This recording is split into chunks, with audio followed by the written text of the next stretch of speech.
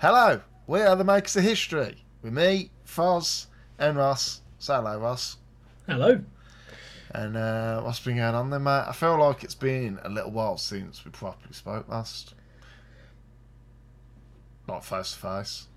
Yeah, it's been good. Today I made a massive curry that turned out not to be very good, but it's the first time in years that I've made one. Yeah, that's the whole reason we moved over, weren't it? 'Cause you were going to tell me that story.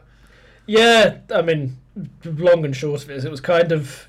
The flavour wasn't quite there. It had like 6 or 7 raw chilies, but it still had no heat. What's a Ruit chili? I've not had that. R-A-W-I-T, like raw. I don't know. I've never had them before. I've no idea. What they look like? Small red ones. Okay. Could that be bird's eye chili? Long and thin. Not... They're like... Hang on, Yeah, those they're are like green. thin and long, Hang on, but I they're think red bird's and eye they're... might be green. I don't know. But when I say long, I mean like they're like, you know, thin and relatively long, like proportionally, but they're small. I don't know. Oh, Anyway. wow. But yeah, so that wasn't a massive success, but hey, we tried. And yesterday, actually I went to cinema yesterday and saw Killers of the Flower Moon, the new Martin Scorsese, Leonardo DiCaprio, Robert De Niro film. How was that? That's really good, actually. It's Yeah. about like how there was a Native American people called the Osage, and in the early 20th century they had oil on their land, and then basically all these white people just turned up trying to take their oil off them by, like, you know, marrying them just to get into the oil families, or just killing them, straight up killing them. Wow. It's really good film. Strongly recommend. Fucking hell. But yeah, it's fucking depressing. Yeah, I can imagine. Yeah, I don't do well with those kind of films. I just feel bummed out for ages after them. Yeah. It's like the boy in the striped PJs, like that. I was devastated after that, like emotionally. Yeah, I don't think I could deal with watching it. Man, it's hard. Have you not seen it? No. Oh, it's hard hitting, man. It's upsetting as well. Proper upsetting. Yeah, Bloody bastards. pretty much. Oh, you been anyway? Have you been up to? Yeah, not too bad. It's Friday, so I've finished work for the week. Busy couple of weeks at work. Extension's going well. Everything's warm again now, which is nice. Well, it's warm enough. All the insulation isn't in the extension, but it's like all doored up, and that doored up ceilings on. Like some of the insulation's in, and it's getting, you know, it was really cold, to be fair, last week in the house, like freezing. You got like the back of the house is now back attached. Yeah. So if you're like, you know, joining the podcast now, you listen to the older episodes, the window of opportunity for walking into Fozz's house and stealing all his shit is now closed. Yeah. Now to get in the house, if through the back anyway, you'd have to get through 2 back doors, because the rest of my house back doors are all still there. So if you're ever a burglar, challenge. Double back doors. If you're after some I've back seen door that video. action, come to my house, because I got 2 of them.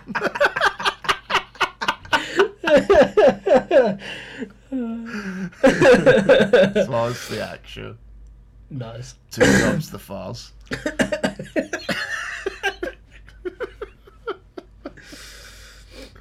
I'm just trying to think of the mechanics of how that would work. Yeah. Come to the back of my house one night and you can find out. No, but it's all going good, mate. Yeah, got a weekend of not a lot planned. So yeah, I'm enjoying life. Nice. What are you drinking? What's on the menu? So I've got to try and say this, a Postrzynski. And I've bought this solely because I keep seeing the bottle and it has a picture of the Czech writer Bohumil Hrabal on it, which has been intriguing me. Apparently the name is like comes from one of his books. So I bought it purely because I'm just like showing the picture to Foz. Obviously, you can't see this. That's what. Yeah. I'm just like I'm looking at it deeply, forgetting we're actually recording. Our voices only. So yeah, I've just been beguiled by the fact it has the picture. It would be like a British beer having like George Orwell on it or something like this. Okay. Just like, that's kind of interesting. I wonder why it's like that. Why is it like that? So yeah, apparently it's the name of a town, but it's also the name of a book the guy wrote, which has been adapted into a film. Okay. This is according to my wife, who may be incorrect about this, as she is generally wrong when it comes to like Czech trivia questions. To be fair, it's Sarah my missus. So you walk through like some park and there'll be like statues and you're like, oh, who's that? And she's like, oh, it's a writer. You're like, are you sure? He's on a horse and he's holding a sword.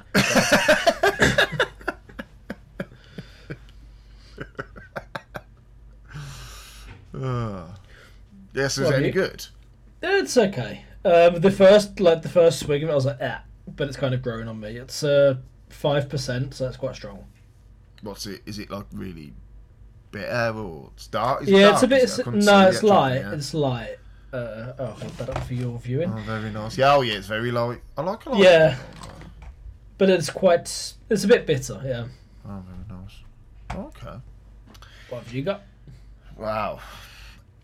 Before I tell you what I've got, you're probably gonna tell all of our friends, and you're all gonna tease me about it. But I've got raspberry vodka and lemonade. Oh, cool! You're 16. Have you put some Skittles in there? No, there's a story behind it. No, it's actually raspberry vodka, right? So, listen here. Right, there's a story behind it. So we went to there was a charity thing we went to a couple of weeks ago, and it was that music. It was that two-tone music night thing I told you about. So it was they call it the Stomper, and it's like everything from like Northern Soul. Just all that kind of vibe of music, do you know what I mean? Yeah, like Motown. A little bit of reggae, just that sort of, skinhead scene, like sort of. Yeah. So yeah, banging night anyway. It was really cool music, but it was also a charity event for Bernardo's, right? And so which there's is a a raffle children's there, charity. which is children's charity. And the bar, there was a raffle on, and the bar would give a bottle of this as a raffle prize, and we've won it on the raffle. So it's charity. I can't run this for charity. Do you know what I mean? Yeah, that's good. You're drinking it for the children then. For the children, to save the children. So yeah, it's J.J. Whitley's, which they make gin. Normally, they're well known for the gin, but they make your vodka as well, blueberry vodka as well. So I'm drinking that.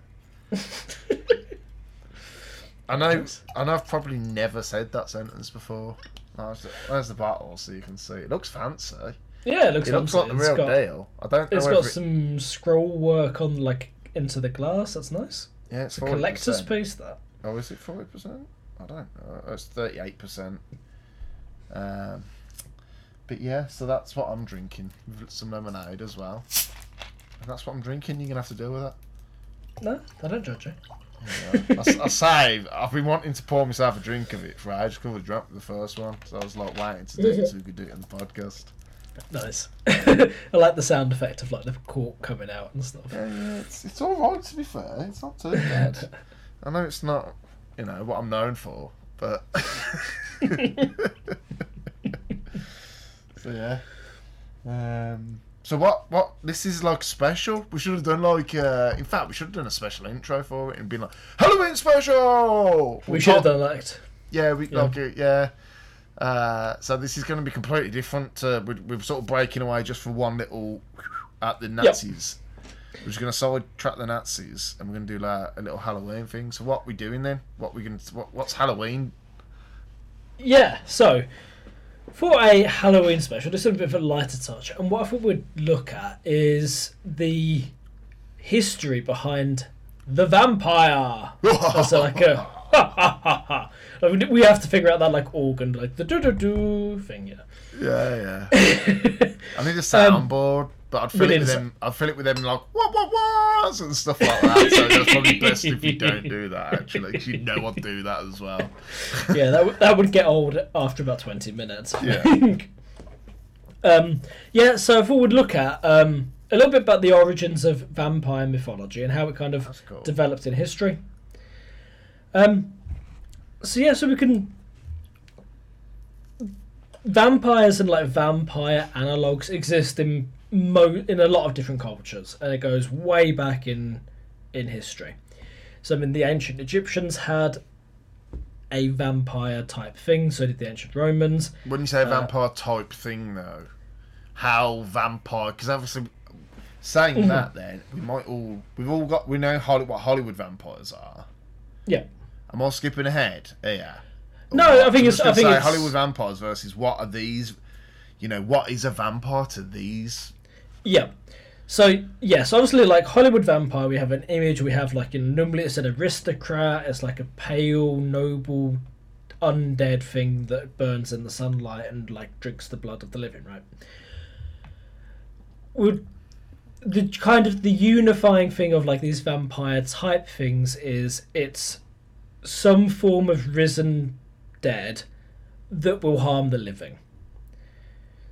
So, I mean, obviously, when we say vampire, you think of like Christopher Lee or Bela Lugosi or your classic vampire. But there's kind of the basic element of something that comes back from the dead and feeds on the living. This exists in a lot of cultures. Okay. But that can just be a zombie. Zombies, like as we understand, it's a very modern thing. Okay. What about they had the mummies back in Egypt? I don't want to have to be the one to break this to you. But it's not the same as the documentary with Brendan Fraser. Oh, sure. No, but I mean, like, for example, the ghouls, which come out of, like, Arab mythology, are very similar, like, in their origins. And then, like, the differentiation comes later. So the ancient Egyptians, the ancient Romans, the ancient Chinese all had ghosts and demons which did a similar thing to vampires, of being living dead that feed on the living.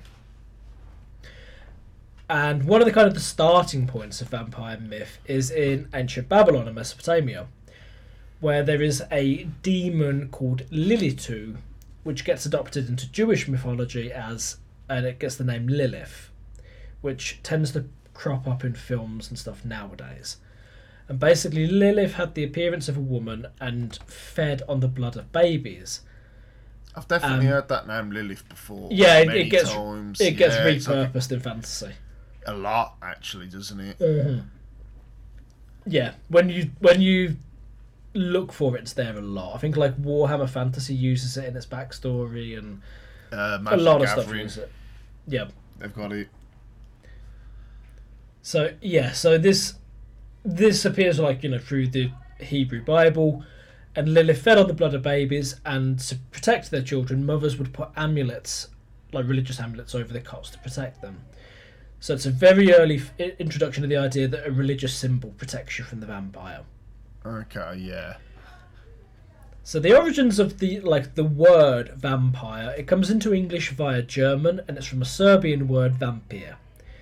And the words in most Slavic languages and Turkic languages as well are very similar. So in Czech it's upir, in Russian vampir, also it's very similar.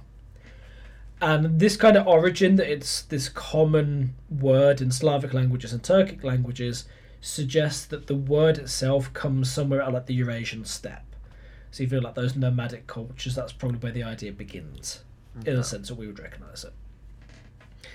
Now, so you mentioned the Hollywood vampire. So the vampire as we know it, rises out of its grave in the night, feeds on the living, goes back and sleeps in the coffin at night, killed with a stake through the heart, all that sort of stuff.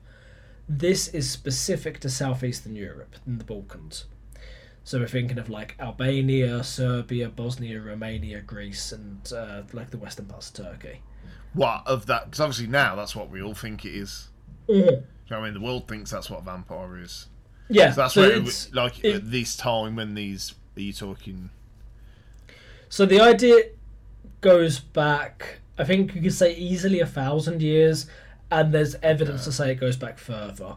There's a 5th century burial which is suggested to be an anti-vampire burial. Oh wow, where's that? I can't remember where it was. I think it was Greece or Turkey. That's but like cool. It's where they had wedged a rock into a woman's mouth to stop her biting.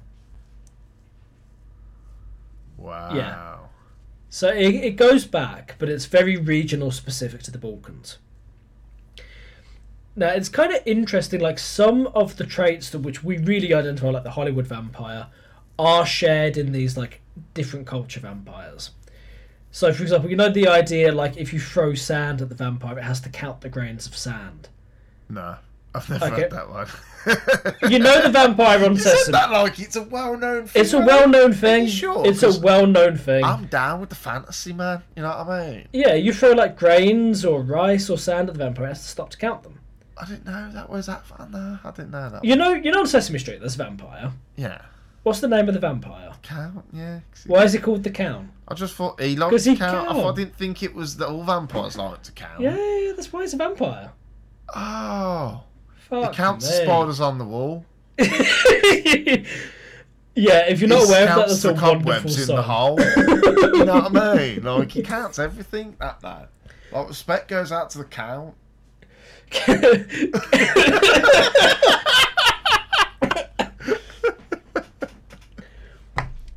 He's literally called Count Von Count, and that completely went over your fucking head. I knew it was called that. I knew he was a big man in the counting industry.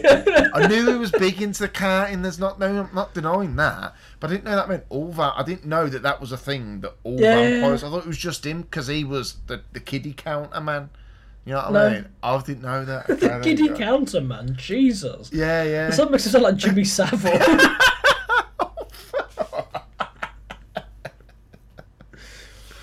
He actually sponsors his podcast. From Beyond the Grave! Because it's a bit commercial.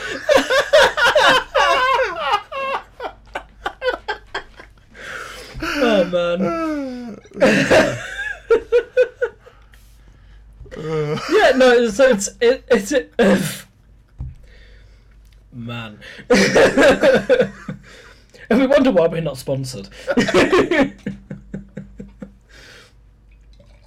But yeah, it's a common trait, like the Hollywood vampire. You can stop them by throwing grains or sand or rice, and they stop and they can possibly count.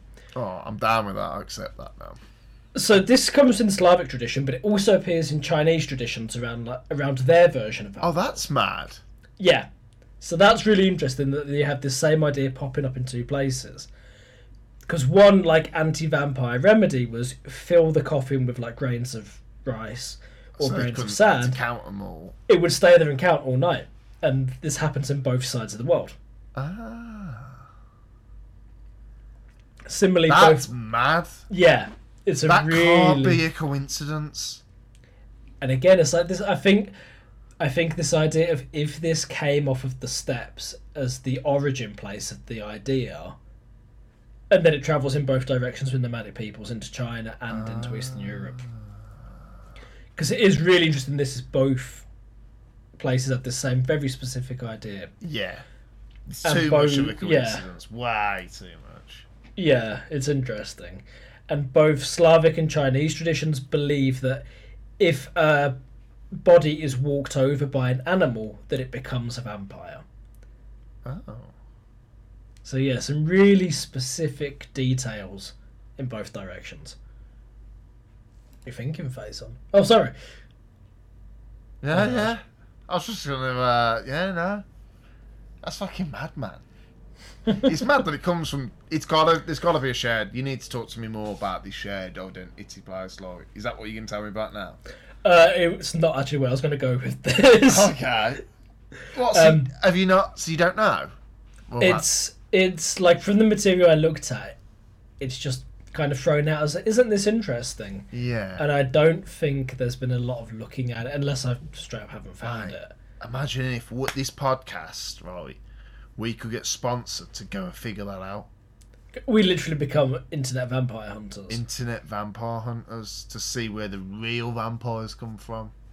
If there's any really rich historians listening, yeah, any to do it, we'll do it any for you. eccentric aristocrats that would like to deal with vampires. Yeah, obviously, I do miss the aristocrats a little bit.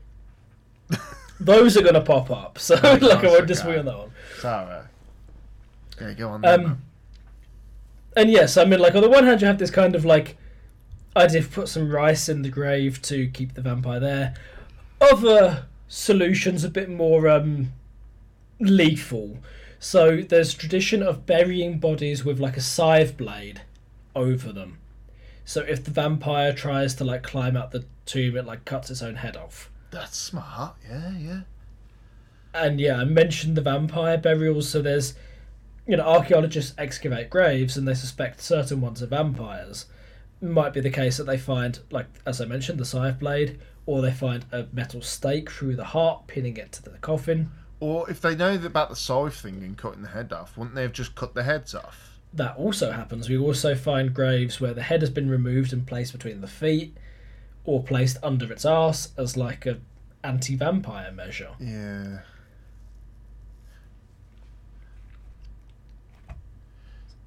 I think by the arse could just be an insult burial as well, but between the feet, that makes more sense. Yeah. So it's like you're still giving your loved one like a respectful burial. They're having a coffin and all that, but you are also cutting their head off and putting their head by their feet. Yeah.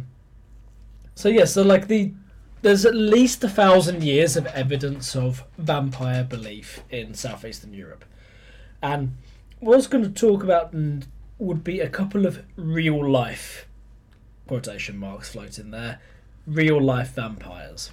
Real life vampires. Yeah. So the first. So what you're saying? Real life vampires. What are the? Are these like documented as being vampires? Well, we'll say this from like the 1800s in like one novel or book or journal. So what we're going to talk about is we've got a couple of examples we're going to go through of people who were believed to be vampires and what happened around the vampire craze that happened around them. Nice, okay. So the first recorded vampire with a name is a guy named Jure Grando Alilovic, and he lived in the kind of the western parts of modern Croatia, which is an area of kind of cultural mixing. There's Austrian influence, there's Italians, there's obviously Croatians as well. Very kind of mixed region. And Jure, he died of illness in 1656, so in the middle of the 17th century. But he was reported to have been coming back from the dead for the next 16 years, rising at night to terrorise the village. Yeah. So what would happen, he'd allegedly wake up in the night, come out of his grave and go from door to door, banging on the houses. And if Jure was knocking on your door, that was a sign you were going to die soon after. And not only that, Jure was also frequently appearing to his wife in their home and basically forcing himself on her. So, and she reported that he was turning up looking like he's smiling and struggling for breath while he, literally raped her. Whoa. And this was happening again and again and again over a course of 16 years. Wouldn't have his body wasn't all rotten in that then? Well, so people were reporting just seeing him around the village. Even the village priest, a guy named Father Giorgio, was walking around the village at night and apparently came face to face with him. And he held a cross out and shouted at him, "Behold Jesus Christ, you vampire! Stop tormenting us!" So... Nice. Don't torment me! Oh, if that's all it took to get rid of fucking vampires, that didn't get rid of him. So he kept coming back. Father Giorgio survived, apparently. That worked. But the villagers tried to stake him in the chest, but the stakes just bounced off. After that, they got a little mob together. So about 9 people went to the graveyard with lamps, with a big cross, with some stakes, and they went to Jure Alilovic's grave and they dug up the body. And bear in mind, he's been dead 16 years, right? When they opened the coffin, the body is perfectly preserved with a smile on its face. When they tried to put the stake into its chest, it just bounces off the skin. They couldn't get the stake in. So one guy, a villager named Stipan Milasic, took a saw, which apparently he took with him, and he started sawing the body's head off. And at the point that the saw tore the skin of the neck, there was a terrible scream from the vampire, and blood came pouring out, like liquid blood came pouring out of the injury in the neck. So they cut the head from the vampire, and from then on, peace returned to the village. Oh, fair play. So at least I got the vampire. Yeah, they got the vampire. At least I got the fucking vampire. And the story's rapiest vampire ever. Yeah, so I think this one's really interesting because even though it's like a really early vampire, it captures a lot of the classic vampire things. So it's scared of holy symbols. Obviously, Dracula. What date like, is 1656. So 1650, 1660, 1770s by the time they get rid of it. You know, Dracula is a heavily like sexually charged novel. And like the classic Dracula stories are like the seductive vampire that wants to sleep with women and stuff. So this element is already there in the story. You know, the priest scaring him away and then killing it with a stake through the heart and chopping the head. So the story gets written down. There's this like kind of nobleman scientist type that's riding around the country in the 1680s. So less than 10 years after the incident, and he writes the story down. Well, that's how it's preserved. So this then the first vampire we can put a name to. That's a bit wishy-washy though, isn't it? I mean, the details are there. There's a lot of very specific detail. Yeah. Yeah. But for the time being, the vampire story remains locked in like the Balkans. It stays as a southeastern Europe thing. He could have just made it up, but I doubt it. That's no, he couldn't have because of. Yeah, go on. I'm just thinking. I'm pondering. For the guy writing the story, he's only just after it happened.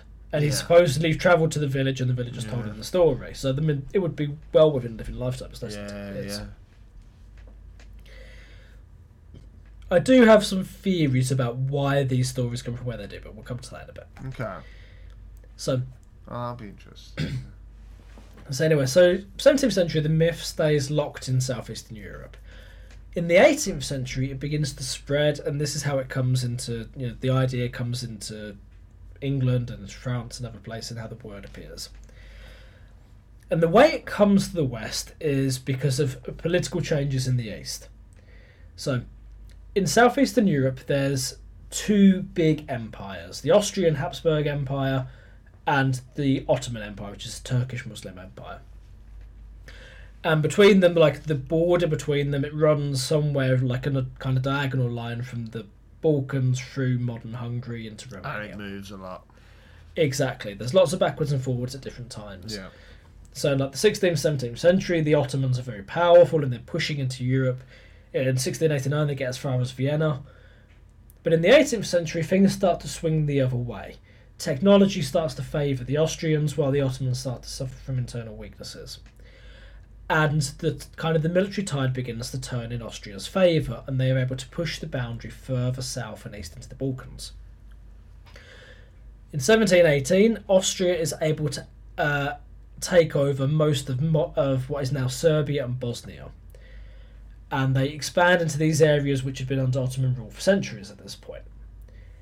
This is an area which has been devastated by centuries of fighting between the Austrians and the Ottomans. Yeah, the constant back and forwards and the raiding. Because there was Exactly. a lot of Ottoman raiding, wasn't there, going on at the time, and they were raiding each other across the border. Though even when they weren't at war, it was happening as well. Even when they weren't actually at war with each other, they were still constantly raiding. So most of that region was probably absolutely fucking devastated, wasn't it? Exactly. It's completely underpopulated. Poverty is so unreal. Exactly. People are dirt poor because you can't even have like a farm. Dirt farmers, all of them. You can't even be a dirt farmer because you set up your dirt farm and then a pack of Austrians or a pack of Ottomans roll through and burn your dirt farm down. Yeah.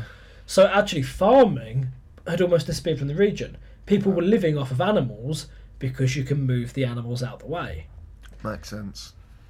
So it's very underpopulated, very poor, and people living off of just subsistence with herds. It's almost a semi-nomadic lifestyle. The region on the Austrian side of the border was literally called the military frontier, and like the normal rules of like feudal aristocratic structures didn't apply. It was literally governed by the Austrian army. Anyway, so the border moves south, and this area is now taken inside of the Austrian Empire. And the Austrians are trying to resettle it, try and get some economic value out of it. And they're encouraging the migration of Serbian people into the area. So there are many Serbs who have fled inside Austria and have settled elsewhere. And there's also plenty of Serbs still living inside the Ottoman Empire. Remember, the Serbs are Orthodox Christians, the Ottomans are Sunni Muslims, and Christians in the Ottoman Empire did face discrimination and, they were restricted in how they could live. They couldn't live freely. What, Christians? Inside the Ottoman Empire, yeah. Oh, yeah, okay. So the Austrians are trying to encourage people to migrate into this newly acquired territory. Yeah. So Serbian people moving in from these very, very poor, isolated areas, and they bring the vampire legend with them. The vampire legend's got to be changed then. If you figured out how it changes, or So I was saying my theory of how this took off, and I think it's basically a product of trauma.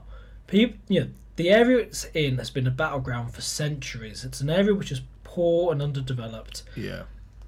And which is exploited by two imperial powers facing each other. So I think the reason it survives and becomes so entrenched in Southeast Europe is because of that. Basically, people dealing with the trauma of constant war and raiding. In the Ottoman Empire, Christian populations would have literally their children taken away. What's known as the blood tax. What the fuck? Well, the Ottomans, you've heard of the Janissaries, right? Yeah. The Ottoman elite soldiers. Do you know where the Janissaries came from? No. I just thought they were badass units or something.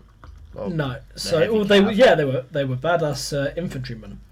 But the way the Ottomans got them was that they required the Christian villagers to give their sons to the state that were taken from their families, taken to Istanbul, converted to Islam, and raised to be slave soldiers. And they I didn't know that. Yeah, they had their identity wiped away. Fuck. So there's stories in the Balkans of families would deliberately mutilate their sons so that they wouldn't be taken to the Janissary Corps. What the fuck? That's mad. All Christian sons, or was it just? No, it was a percentage. They just come up and round them up every now and Exactly. So I think So I think this sort of lingering trauma is where the vampire stories become deep in the culture.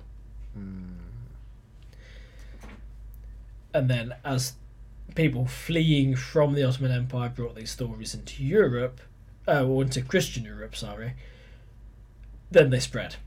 And the early 18th century sees a real vampire craze, a mass hysteria throughout locations in Europe that can really be tied to the specific date of 1718 when the Austrians take control of Serbia.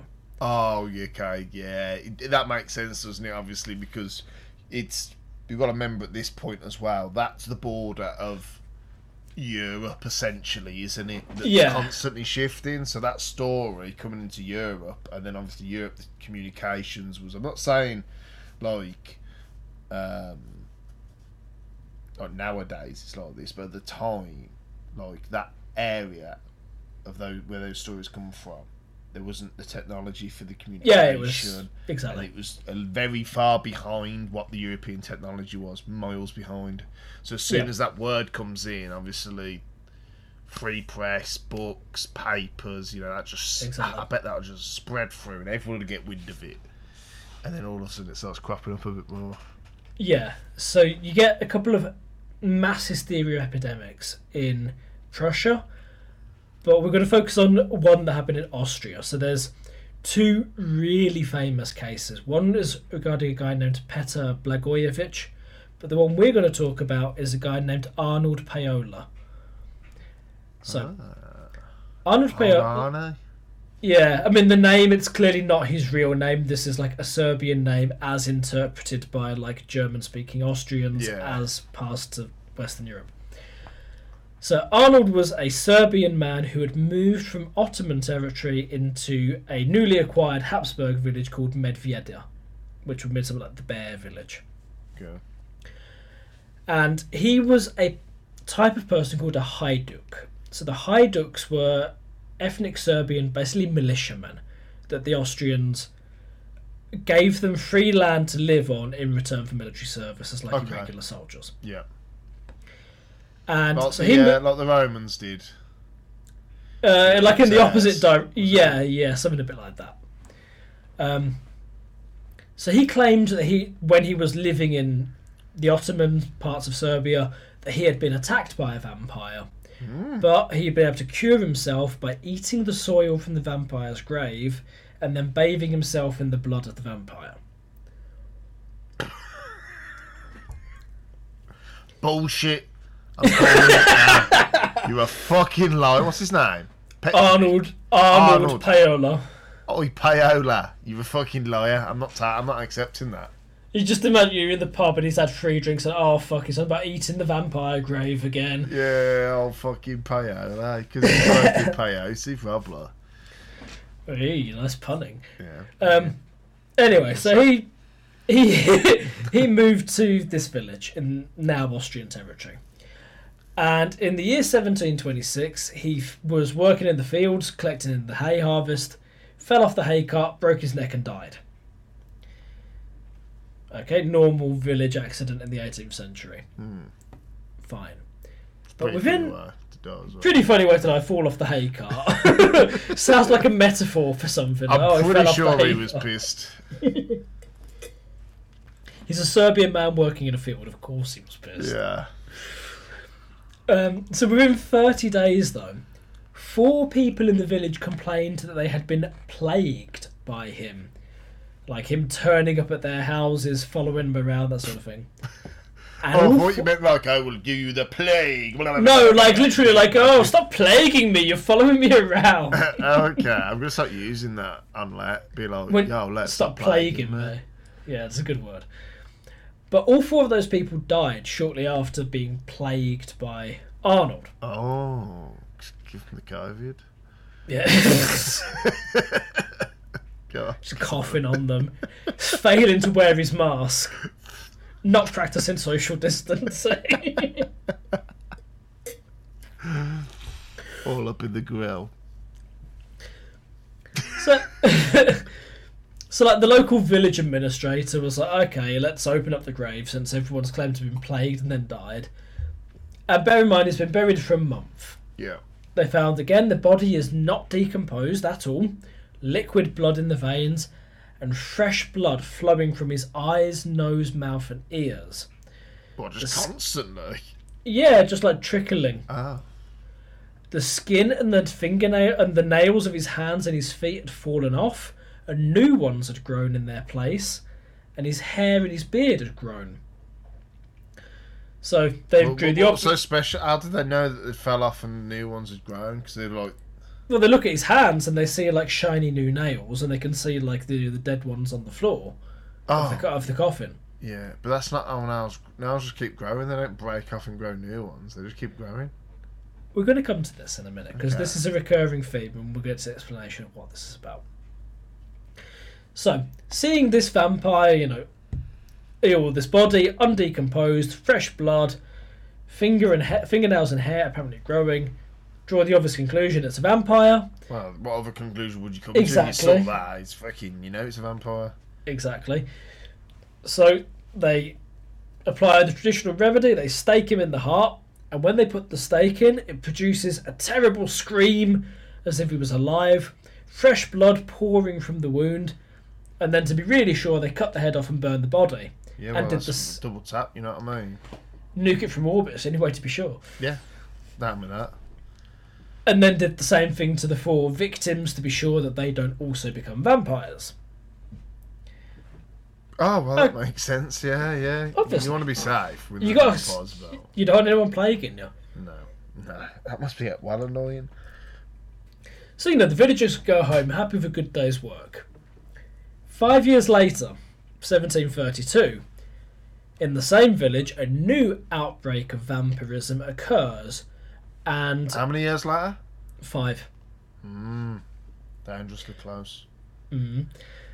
And more than 10 people, depending on which source, it's either 13 or 17 people die in a matter of weeks. And for a lot of them, they report being contacted by the vampire, and within a few days they're dead with no sign of illness. We've got 2 different sources, which is why the numbers and the details vary slightly between them. So we say either 13 or 17 people died. They varied in ages from, we have like 69-year-old woman named Militza down to like an 8-week-old baby. We have a 16-year-old boy named Miloya. We have a 20-year-old woman named Stana and her like newborn unnamed baby. Other people, including like the village leader's wife, and a servant of the local militia leader, all die. So it's a lot of different people, different walks of life, different ages, different genders. So they got a disease. So the first person to die is a 69-year-old woman named Militza. She allegedly had eaten the meat of a sheep that had been killed by the previous vampires 5 years earlier. How's she eating 5-year-old meat? This Imagine is how a bit... nasty that would be. What, This is a lamb bit as of a well? weird- Lamb or sheep? Is it specific? Because it makes a It difference. says sheep. So that's old dirty sheep. Old I dirty don't- sheep meat. I don't know if it's the case that she ate it like 5-year-old like vampire sheep, like delicious, matured, or if she ate it 5 years ago. Mate. She was like walking around the village and there's a dead sheep, and she's like, "Looks like dinner's here." no, 28 days aged. You're talking business.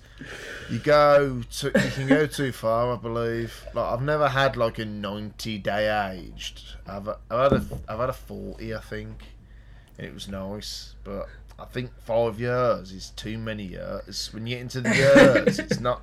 That's not dry aging. That's abandoned. It's like what, 1,500 day. That's a lot of day aged.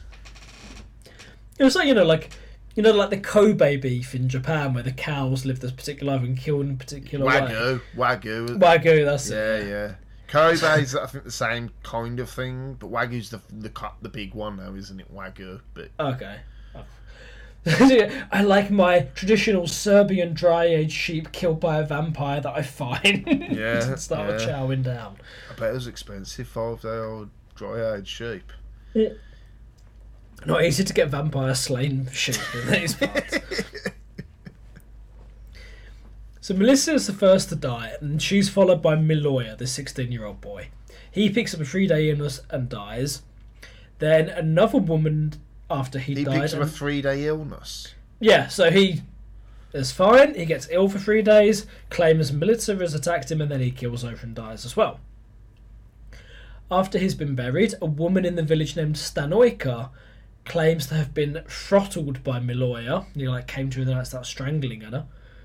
And then she also dies after 3 days. You know what? This could reality check. This could be like someone with some sort of mental complaints who's also got the plague, going around throttling people and attacking people. When they're doing it, she's giving them the plague, and then they die of the plague.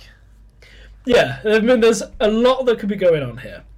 But I'm happy to go with vampires, to be honest. I think vampires is the most logical explanation. Well, yeah, I'm looking for an alternative to it to be, because obviously the answer's always been vampires. Yeah. I'm just looking for an alternative take. I'm playing devil's advocate a little bit with it, because we know the answer's vampires. We know it's vampire, but it's good that you're bringing in the alternative theories. Because vampires will fuck you up, man. That's the problem, isn't it? We might get sponsorship from vampireawareness.org or... I think it's gonna. I don't think it's gonna be .org. It's gonna be .ro. Yeah, probably. So anyway, we've got this 20-year-old woman, Stana, who has a newborn baby or a stillborn baby, depending on which source you go with. Stana had come from Ottoman-held Serbia and moved to the Austrian lands.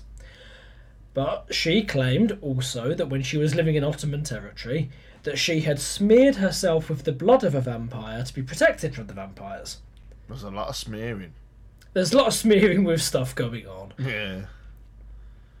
The belief was if you're smeared with vampire's blood, you're safe from vampires. But if you die, that would make you become a vampire. Oh. And also her child. Her child had Why died. would you do that then? Well, it's like you're safe, and like I guess when you're undead, you don't care anymore. It's like your problem. I wouldn't care. Yeah, I'd give myself a smear. Smear test, but very different to what you think it is. So, she was 20 when she died, and her child was either a few weeks old or premature, depending which source you go with. And because her child died before it could be baptised, it couldn't be buried in the churchyard. So they buried it behind a fence outside of her house. The child is noted that the body was found half eaten by dogs because they didn't bury it in the ground deeply. Oh, jeez. That's grim, isn't it? What have you got there, boy? A baby. Oh, God.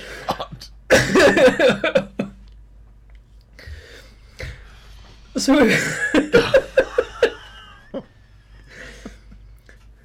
with all of this carnage going on, like old ladies keeling over on their 5-year-old sheep, 16-year-old Dogs dead getting eaten boys. by babies, and babies getting eaten by dogs. There's fucking... It's non-stop. I'm picturing it like, like Santa's little helper on The Simpsons.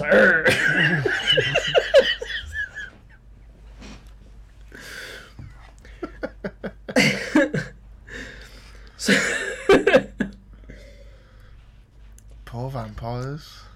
So with all of this fucking madness going on in this tiny Serbian village, the villagers send a complaint to like the local Austrian, obviously, a strongly worded letter. Vampires are eating our babies' dogs. Vampire ate my baby. Well, they are Austrian.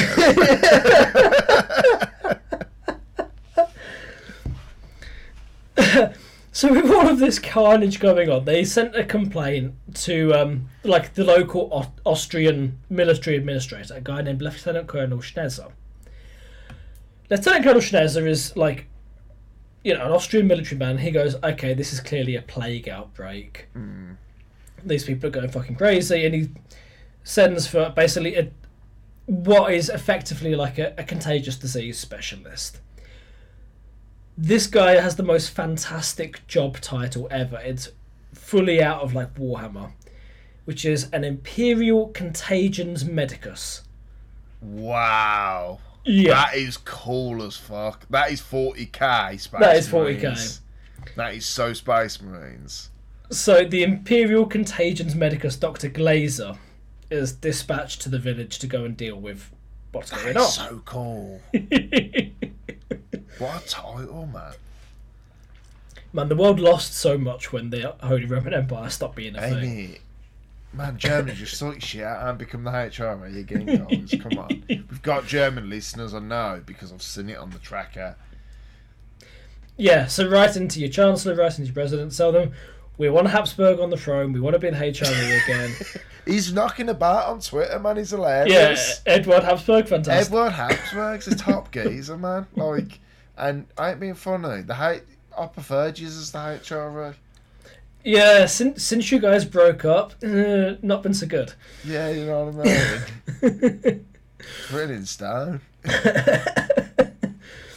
So anyway, so in December of 1731, Dr. Glazer from the Austrian Imperial Medical Schools arrives, checking the villagers for plague. Just again, how much of a gothic horror film this is. Like, the Imperial Doctor arriving in the village and like, oh, I'm inspecting for plague. And they're like, vampires! Fucking the dog's still running around with the baby.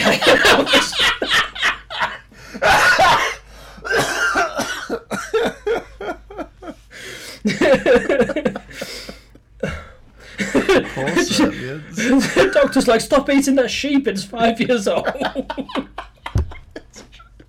It's dry aged. It's mature.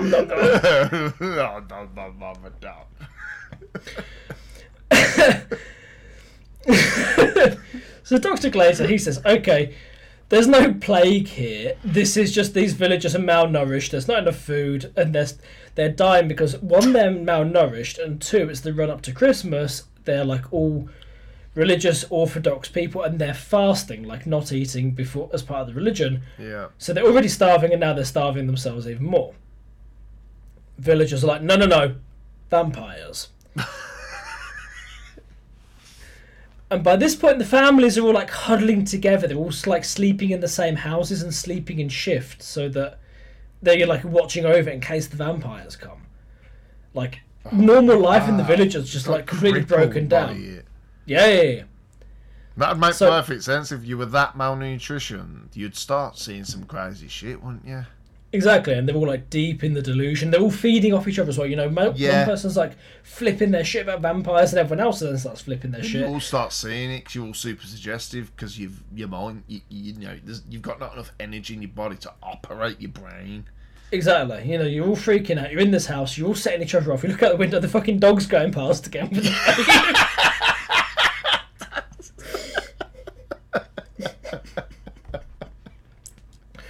You'd be freaking the fuck out, wouldn't you, mate? You'd be fucking...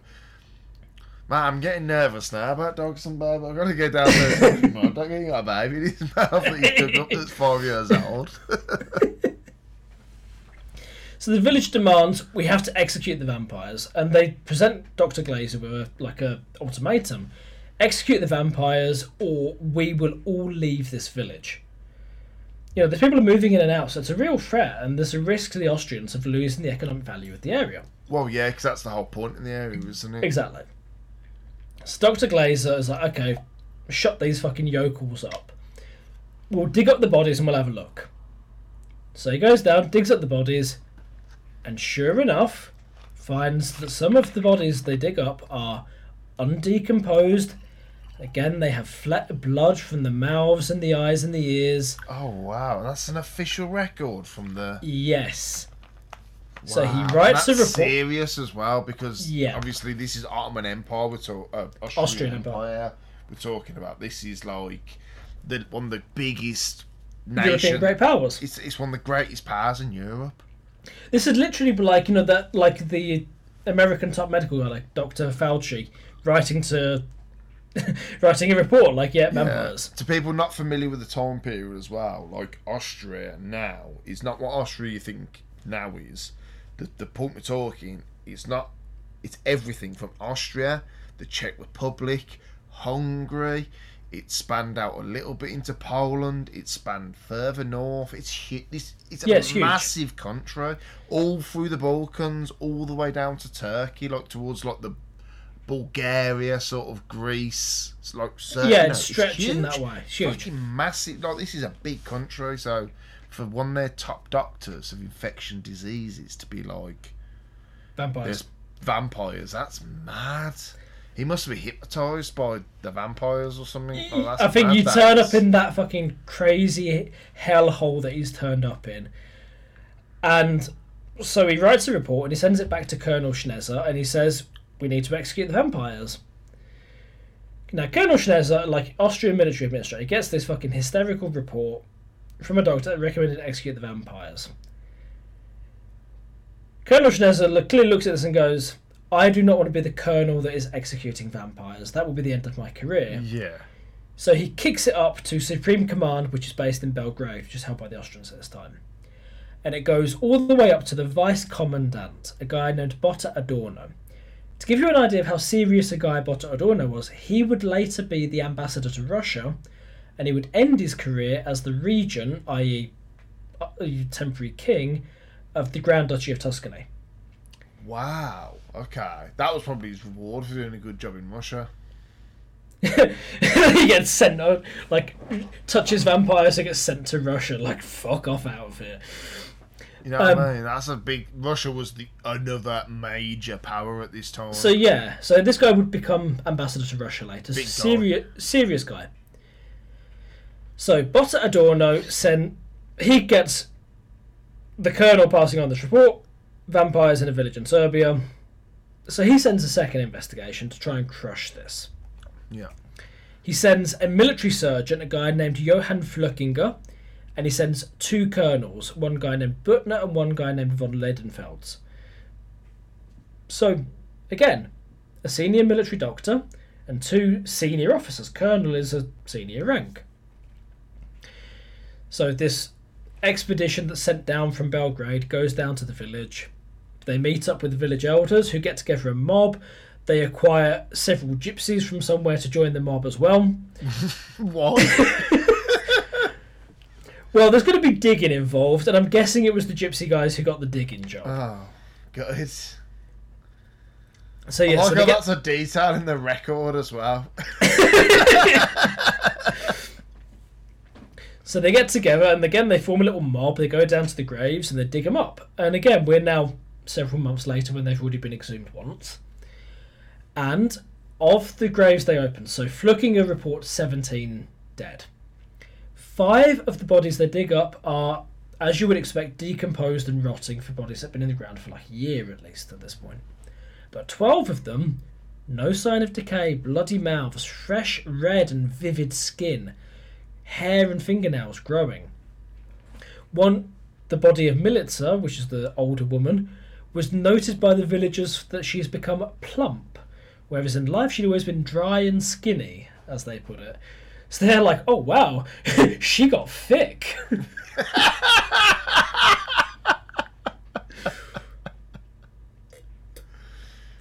Right, this is mad. This is fucking madness. This is actually a record. Yeah. This is fucking mad. It gets madder, because you want to see where this record goes. Okay. So, I can't even fucking imagine where this is going. So, like the military surgeon Johann Flückiger that's been sent down by the vice commandant of the Austrian military frontier. He has a look and, yep, vampires. So they get the gypsy guys to cut the heads off the vampires, burn the heads and the bodies of those 12 bodies, and Flückiger writes up his report, and it's sent back to Vienna, and it's published in Vienna. It ends up in all the newspapers and the journals in Vienna, widely read, and the report is finally submitted to the War Ministry in Vienna. So again, they've killed this many. They've killed 12 vampires. Can you imagine if, let's say, the colonel of the parachute regiment sent a report to the Ministry of Defence in Whitehall that he's killed vampires? Do you think this was like just a bit of a political decision to settle the area? I think that's where it started. I think Glazer's, definitely from Colonel Schnezer, he is like sending Doctor in the first place because he's like, calm them down, send a doctor, tell them no, you're talking bullshit, and shut them the fuck up. Glazer's report, you can either read it as him trying to calm the villagers down by like, yes, let's execute the vampires, or you can read it as, holy shit, vampires. Yeah. But at this point, we're now, lieutenant colonels and a military surgeon. Flückiger's report takes it seriously. It's like, yes, these are vampires. It's not like he's calming down the villagers. He's reporting back to Vienna. There's vampires. I don't get it. Like, the guy... What the fuck, man? A vampire's real, and I've been wrong. I wanted to fucking lock the doors or something, because I'm fucking... I've just said there's noises? There's a big shadow behind you. I know that no one else can see the camera, but I'm looking around worried at the moment. So, in the end, the Empress of Austria, Maria Theresa, one of Austria's greatest rulers, sends her personal doctor, ethnic Dutch, medical genius of the age, a guy named Gerhard van Swieten, to the region to go and investigate. Van Swieten finally goes down there, and to quote him, he says, "All this fuss doesn't come from anything other than vain fear, superstitious credulity, dark and eventful imagination, and simplicity and ignorance." And he goes down there and he has to explain to the villagers what's happening. So, they're opening graves and they're finding some of them are undecomposed. He explains, this is because the coffins are properly sealed.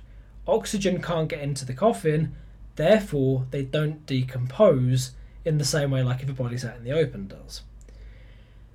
He points out their beards and hair are not growing. What's happening is the water is leaving the body and the skin is growing tighter, and it makes it look like the hair has grown. They're not growing new fingernails. The fingernails are dying or falling off, and the skin underneath is like smooth and shiny, so it looks like fresh new fingernails.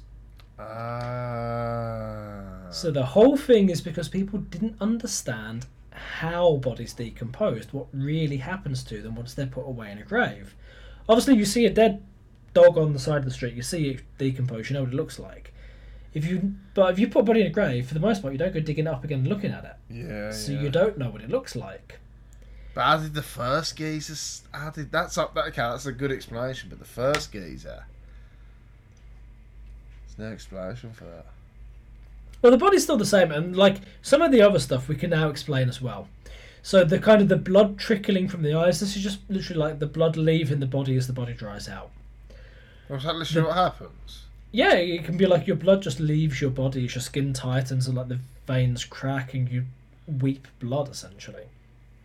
The smile, again, the skin is drying and the skin pulls back and it exposes, like, you know, your mouth cracks open essentially as your skin pulls back and dries out. Oh. Makes it look like they're smiling. Also makes the teeth look bigger as your gums are shrinking because they're dry, which looks like vampires' fangs. People getting fatter. This is like, you know, a traditional thing, like going back to those blades and scythes in the graves. When you're decomposing, there's gas inside the body swells up. Yeah. And if you stake it, that's all going to come flying out. The screaming noise. The scream, yeah. Oh, fuck. Yeah, is the gas coming out of the body. So a lot of what the vampire legend is people just not understanding what happens to the body. Oh, that's mad. I was worried at one point then, you know, because I thought it might have been real vampires. To be fair, there is a guy standing behind you, though. So it's just my coat. I'll have to check it real quick. Yeah, it's my coat. So, with all of this, the Empress Maria Theresa definitively stated there is no such thing as vampires, and the Austrian Empire passed laws against against opening graves, against staking or beheading bodies, and with that, the vampire would go into semi-obscurity for more than 100 years until the 1890s, when a theatre producer from Northern Ireland would write a book called Dracula. Sorry, I said Northern Ireland. He wasn't. He was from Dublin, but he was an Irish Protestant. What a knobhead, as if you got that wrong. You know what? It impresses me how much you fucking... How do you remember all this, man? 'Cause I watch documentaries on stuff numerous times, and I still haven't taken it all in. Everything. To be fair, like, I remembered the detail of him being an Irish Protestant from a documentary about Dracula that I watched more than 10, maybe 15 years ago. That's mad, man. So he was like an Anglican Protestant, but he was from Dublin and he went to London where he worked in theatre. And 1897 he wrote Dracula. So he took this creature of which, you know, it was known, but it was relatively obscure. It hadn't become like the... Well, he knew about it. So, I mean, like, there had already been vampire books in the 19th century. There was one called The Vampire, and then there was another one, I think it's called Carmilla, in the 1830s, which precedes Dracula, and it also has a female vampire as the main villain. Well, that was a bit weird for the time. I think the thing with Dracula and vampire stories is you think of what the Victorians are like. Super prim and proper. No, like, lots of emphasis on morality. So no, like, obviously sex before marriage. Or, like, marriage exists to produce a family and be within the home. You know, everything is very, like, ordered and proper and, you know, king and country and everything. And then you think what Dracula is. He's an exotic foreigner who turns up seducing people. He has 3 wives. Yeah. It's a complete rejection of, like, the Victorian ideal. And in the book Dracula, like, it's very sexually charged. Like, the act of, like, the act of biting is like this clearly penetrative thing. It's very sexual in the book. Yeah, It's like yeah, that not does even a make slight sense, to be fair. subtext. And I think it's also reflecting like British insecurities and anxiety about foreigners and about Catholics as well. Obviously, at this point, we were very firmly Church of England, weren't we? Yeah, exactly. And we had been for, what, centuries. 300? 300 years-ish we've been Church of England, so we were very, like, separate from the Catholic Church at this point. Yeah. And Count Dracula is at least from a Catholic country, even though obviously he's something not human. He's a sexy motherfucker, though. Interestingly, in the book, Dracula is described as having a moustache. No That film moustache. like kind of a wispy one, Yeah, I've got Like a a- moustache. not like your one. Oh. No, like a sexy one, like a horseshoe. or Mine's sexy. What you on about? something. No. Oh no, you got a little sexy bits there. I'm Yours looks like you yeah. open a kebab shop that gets shut down by health authorities. Like, you can tell a lot about the man's moustache. I think it's a wicked moustache. So to close out, I'm going to mention one real-life vampire that we haven't talked about, and that is the real-life Dracula. So Oh, the main man. Oh, Vlad. Vlad the Impaler. Yeah, top geezer. Because what tends to happen, I think, with the discussion around Dracula and Bram Stoker's influences is people go, oh, it's Vlad the Impaler. And it's sort of like people treat it as one-to-one the same. Like the most recent Dracula film, was Dracula Untold a few years ago, takes it and makes it like very explicit. I'm Is going to that the one argue that's about Vlad the Impaler? Vlad the Impaler. And it's played by that geezer who plays someone in X-Men. Yeah, don't know. Like, honestly, I've hit the age where all Hollywood actors look the same. I Yeah. can't tell them apart. Anyway, so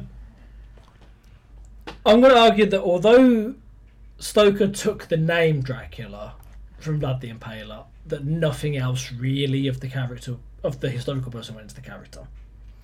So, Dracula means son of the dragon. So, Vlad... In what the language? In Romanian. Okay. So Vlad II, Prince Voivode of Wallachia, had the name Son of the Dragon, Dracula. His father... Oh, yeah, of course, 'cause it would have been Wallachia then, wouldn't it? Yes. So, Oh, I didn't even think about that. Yeah, so what we're talking about when we say it's from Romania, it wasn't Romania then. I'm going to make a point about this Okay. in terms of differentiating Dracula from Vlad the Impaler. So, Vlad the Impaler definitely had the nickname Dracula. His father had the name Dracula the Dragon, and he, by extension, is Dracula. What son of time the dragon. period is this? What we're talking- 16th century. 16th century, okay. So it's in the immediate aftermath when the Ottomans first break into the Balkans. And Yeah, they're... so at this point they're independent as well. Yes. Wallachia is an independent state still. Yeah. So to give everyone context, Wallachia is a small independent principality. It's roughly the southern quarter or so of Romania, like the bit below, along the Danube where modern Bucharest is. He's the voivode of Wallachia. Basically, Vlad the Impaler is kind of trapped between, on one hand, he has the large and powerful Hungarian kingdom, and on the other side, the large and powerful Ottoman Empire. And he's kind of trapped between them, playing both sides. And this As point, the Hungarian kingdom would have been in the personal union with Austria. No, this is at the time of John Hunyadi and Matthias Corvinus. Oh, okay. It's at the end of Hungary's independence as a kingdom. Oh, okay. That's tight timing. Mm-hmm. So, Vlad is ruler of this small country that's trapped between the two. He's kind of allying with one against the other at different times. As a child, he's a hostage in the Ottoman court Oh, shit, was it? So, as a way of ensuring his father would behave. okay. As a Well, vassal. he might have heard the vampire stories. He's definitely from Romania, so vampire stories might be a thing. As ruler of Wallachia, he eventually ends up fighting in a war against the Ottomans and one of the most famous events is that the Ottomans are marching on his capital. I think it's called Targovishte. And Vlad has no hope of winning a pitched battle against the Ottomans. So what he does is takes his thousands of Ottoman captives, impales them in circles around the city. So the Ottoman army marching into this abandoned city just marches through like a forest of impaled corpses. Wow. Yeah. So Vlad... And did that work then? The Ottomans pack up and go home for a bit. He successfully scares them off. Eventually, Really? That actually worked? that worked. Like, the Ottoman Sultan was so traumatised by it, but he was like, okay, I don't want to fight this guy. Fucking hell. Fair play, Vlad. And there was also a thing where the Ottomans had sent, like, ambassadors to him to demand, like, he takes allegiance. And they didn't remove the turbans they wore. The particular version of Islam they followed required them to wear turbans. Yeah. So because they didn't remove the turbans, Vlad had the turbans nailed to their heads. Wow. What a Yeah. nutcase. To be fair, Only if when I you was the cycle. Ottomans, I'd be like, shit, I don't want to fuck with this guy. Yeah. So the guy had like Because the Ottomans are huge, though. They're Yeah, huge yeah. at this point compared to Wallachia. Like, Yes. Wallachia's a dot compared to the Ottomans, and they're Yeah. backing off from him to put, like, full perspective to it. Like, that's, like, a major thing. They could have very easily invaded. Yeah, this to put it in context would be like, I don't know, like after 9/11, like Afghanistan scaring the US not to invade, something like that. It doesn't work out forever, and eventually the Ottomans move in, and Vlad is defeated. In Romania, he exists as a folk hero. In other parts of Europe, he's seen as more of a monster. So Romania is divided into three parts at the time: Moldova or Moldavia, Wallachia, and Transylvania. In Transylvania, the cities are inhabited by German settlers, and they do not like Vlad. So they Because are... it's in the Austrian Empire, isn't it? No, this is Oh. before the Austrians are down there. Okay. So Transylvania is an independent principality, but it has a German settler population. A thing that just in general, Europe up until 1945, South and Eastern Europe had German settlers scattered everywhere. Oh, It's okay, only I didn't after know World that. War II that they stopped being a thing. What drove that? They were just moving out where there was economic opportunity. Like Germany was overpopulated, people moved east, and other places were underpopulated and were happy. Same as like we talked about the Czechs the other week. Like they moved Germans in very happily in the Middle Ages. Okay. So anyway, like the German city dwellers of Transylvania did not like Vlad, and they gave him a bad reputation. But he was a relatively obscure figure, and like Bram Stoker probably got nothing more than a name. And this is one to distinguish between Dracula and Vlad the Impaler, because nowadays people often think like vampires, Romania, one and the same. Yeah. It's very To interesting. be honest, I actually thought the story came from him. I thought he was the origin. I think this is a like kind of a modern interpretation that went backwards as people looked into the inspiration for Dracula. But there's a lot of difference. So first of all, Vlad the Impaler is Romanian.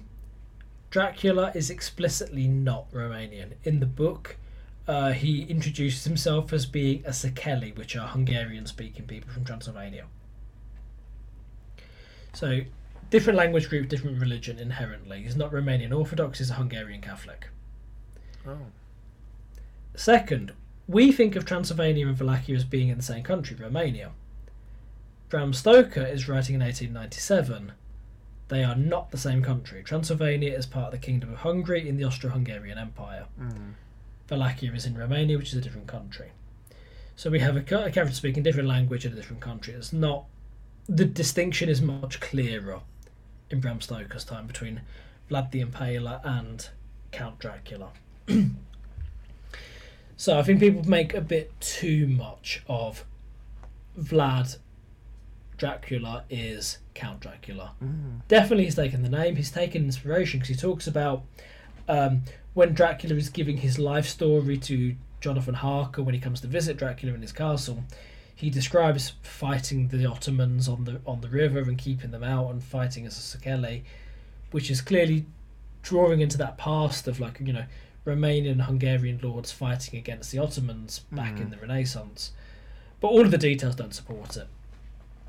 I think I'm right in saying that the word Romanian is never mentioned in the book, because when they when the scenes take place in Dracula's castle, the local people are actually described as being Slovak. And I think the main thing this tells us is Bram Stoker knew fuck all about Eastern European geography. Yeah, it sounds like it, to be fair. He's got that very wrong, hasn't he? Yeah. So for him, it's just like, you know, generic, exotic ethnicities that exist in the Austrian Empire. Exactly. Yeah. Oh, these Austrian foreigners out east. And he's not made any distinction between the groups as a... Yeah. So what links Vlad the Impaler to vampires then? That's what I'm not following. Have I missed something here? So I think this is just it, that Bram Stoker thought that this was a cool backstory for his vampire lord. That he would be an aristocrat who'd been fighting the Ottomans, and he has this cool name, Dracula. Otherwise, there's nothing else, I don't think. So there's historically nothing that links Vlad the Impaler to Dracula? No. Apart from the nickname? Only the name. Son of the Dragon, Dracula. Yeah. Oh, that's mad. Whereas nowadays, of course, there's an entire fucking tourism industry built on the fact that Vlad the Impaler is Dracula. It's mad, 'cause I was talking to a geezer at work who was telling me about earlier on about there's a castle there you can go to. Yeah, and it's Bran all Castle. about it, and it's all vampires. Like, you go there and there's like a whole like actors and stuff that jump out at you because they're vampires and shit. I'm glad you mentioned Bran Castle, because this is like super famous. Yeah, that's it, Bran Castle, yeah. Vlad the Impaler never stayed there. No. Not his castle. His castle was Tagovishte. So it's a different castle for a character with minimum connection to Dracula. But obviously they do massive business off of... The only reason Bran Castle has the association is because it's not ruined. Dracula's real castle, like Vlad the Impaler's real castle, was ruined. Up on a mountaintop and it's inaccessible. Bran Castle is conveniently accessible, it's intact, it looks the part, and that's all it is. There's no connection. Oh, why would you do that to us, Romanian government? Romanian. Why can't we get to the one on top of the mountain? You can, but it's like it's a ruined castle on the top of a mountain. Good. So to close out with like shitting on vampire myths, there's a couple more I want to draw eyes on. Did you hear that burp then? That was disgusting. Burp then. Sorry, man. Is this lemonade, man? I'm drinking. So at the end of the 20th century, it became fashionable to like try and ascribe like scientific explanations to things, and I think this is also where like the Vlad the Impaler is Dracula comes from. And one of the things like to explain the vampire myth was attaching it to particular diseases. There's a long-standing belief going back to the 1980s that the blood disease porphyria is the same as vampirism. What's the blood disease? Porphyria? Porphyria. It's a disease that causes general weakness. It causes blood injuries that don't heal. It's like tiredness and paleness. It's present in the British royal family, and it's also the disease that Tsar Nicholas II's son was afflicted with. Okay. Without that, the Russian Revolution probably doesn't happen, because like Nicholas II's son, Prince Alexei, was really sickly and weak. His mother was desperate for a cure. She turned to the mystic Rasputin. The people hated Rasputin, and the consequences are the Russian Revolution. And the Zombobonium. Exactly. So it's essentially... Yeah, Thank you. Great song, man. Cracking Joe. So this disease has been connected with vampirism, but I think it's connected with vampirism as it appears in Dracula and other media inspired by Dracula. Yeah, that does. Not with these older stories about like grinning corpses and fucking blood everywhere. Yeah. Similarly, while I was doing the research into this episode, I was looking into the origins of vampirism, and there was a paper, and it was connecting a disease called pellagra, which is caused by eating bad corn, like mouldy corn, That's connecting a it with very the object. specific disease that people Well, the don't probably idea suffer was with anymore. Yeah, the idea was like, like maize, like sweet corn type corn, spread in the 16th, 17th, 18th century after it came from the Americas, right? But if you're eating mouldy versions of it and you're only eating it, you get this disease called pellagra. So it connects in terms of time frame. But for every single symptom of this illness, they were connecting it to passages in the book Dracula, not to the actual mythology. So I think people have just got completely blinded by Dracula as a cultural sensation, and it's all of these disease origins trying to explain the vampire myth. I think all of them fall into the same trap. Yeah. I don't think any of them explain the myth. So that leaves us with how we more or less get to the modern vampire then. So we get a more romantic version from Bram Stoker. Instead of the horrifying corpse monsters eating people, we get an aristocratic, charismatic. It's been sexed up. It's been Hollywooded It's up, been hasn't it? It's sexed made up. all sexy. What's the film with the vampires versus the werewolves? Oh fuck. Is it Underworld? Underworld with Kate Underworld, Beckinsale. Yeah. Man, them vampires, they're horny as fuck in that. Sexy They're just vampires, banging constantly. Everyone's just fucking boning each other. It's very sexy, and that's the vampires are that nowadays, aren't they? There's a romance, sexiness. That's the keystone of it. But I think the sexiness, so like I was saying, it's always there, right? Right back from that very first vampire case, turning up and forcing himself on his wife, raping his wife, yeah. But that idea of the connection of vampires and sex has always been there, and definitely Dracula is sexy as hell. And then the Gary Oldman film in the 90s, it's super sexy and everything else. Yeah. And then obviously you get to Twilight and stuff, which want to just take the sexy That's vampire. emotionally sexy. It was emotionally abusive, but And that. but by that point they want to take away the darkness of the vampire, and also Brad Pitt in Interview with the Vampire as well. They want to make it a tragic figure rather than a monstrous figure. Yeah. So I think that's just kind of how it evolved, but it gets very, very far from where we started with Serbian peasants. Yeah, it's fucking miles away from it. Yeah. Isn't it? Suffering Serbian peasants. Yeah. Suffering Serbian serfs. Got them all in there, mate. Triple alliteration, what Yeah, up? yeah. But yeah, so I think we can wrap that up. Actually, one final thought. The other week we were talking about Nazi propaganda and we mentioned German Expressionism, and I somehow did not mention the film Nosferatu, which is definitely a film that you know. It's the one with the creepy bald vampire and the shadows going up the stairs. Yeah. That is German Expressionism. Oh, okay. That actually was a unlicensed adaptation of Dracula. And so, Bram Stoker died in 1912, and that film was produced in, I think, 1922, so only 10 years after his death. And it was supposed to be Dracula, and at the last minute, Bram Stoker's widow withdrew the rights from the film, and it was supposed to be destroyed. And it only survived by chance, and now exists as, a classic of cinema. That's fucking impressive. And it probably is the single closest to the book adaptation of Dracula that exists. Yeah. Oh, that's mad, that is. So for your Halloween special, go watch Nosferatu. It's great. Yeah. Honestly, it does stand up. Fucking hell, fair play, man. And I've not seen it. I haven't seen it. It's genuinely good. Okay. I'll take your word for it. Yeah. I know what your liberal types are normally like, so also. No, that's a genuinely creepy horror film. It is very good. Okay. Obviously, silent films normally you have to give it some leeway and stuff. Okay, it's good for the time, but no, Nosferatu is good. You don't have to. Okay. Because the horror doesn't need words. Yeah. I appreciate this. I like that you've done. You did this. I like this. I like this little Halloween. But I have to do more specials. What holidays coming up next? We can do a special for. I think we can do a Christmas one. I definitely. Oh, definitely a Christmas special. Yeah. Mars is coming up. we'll find something.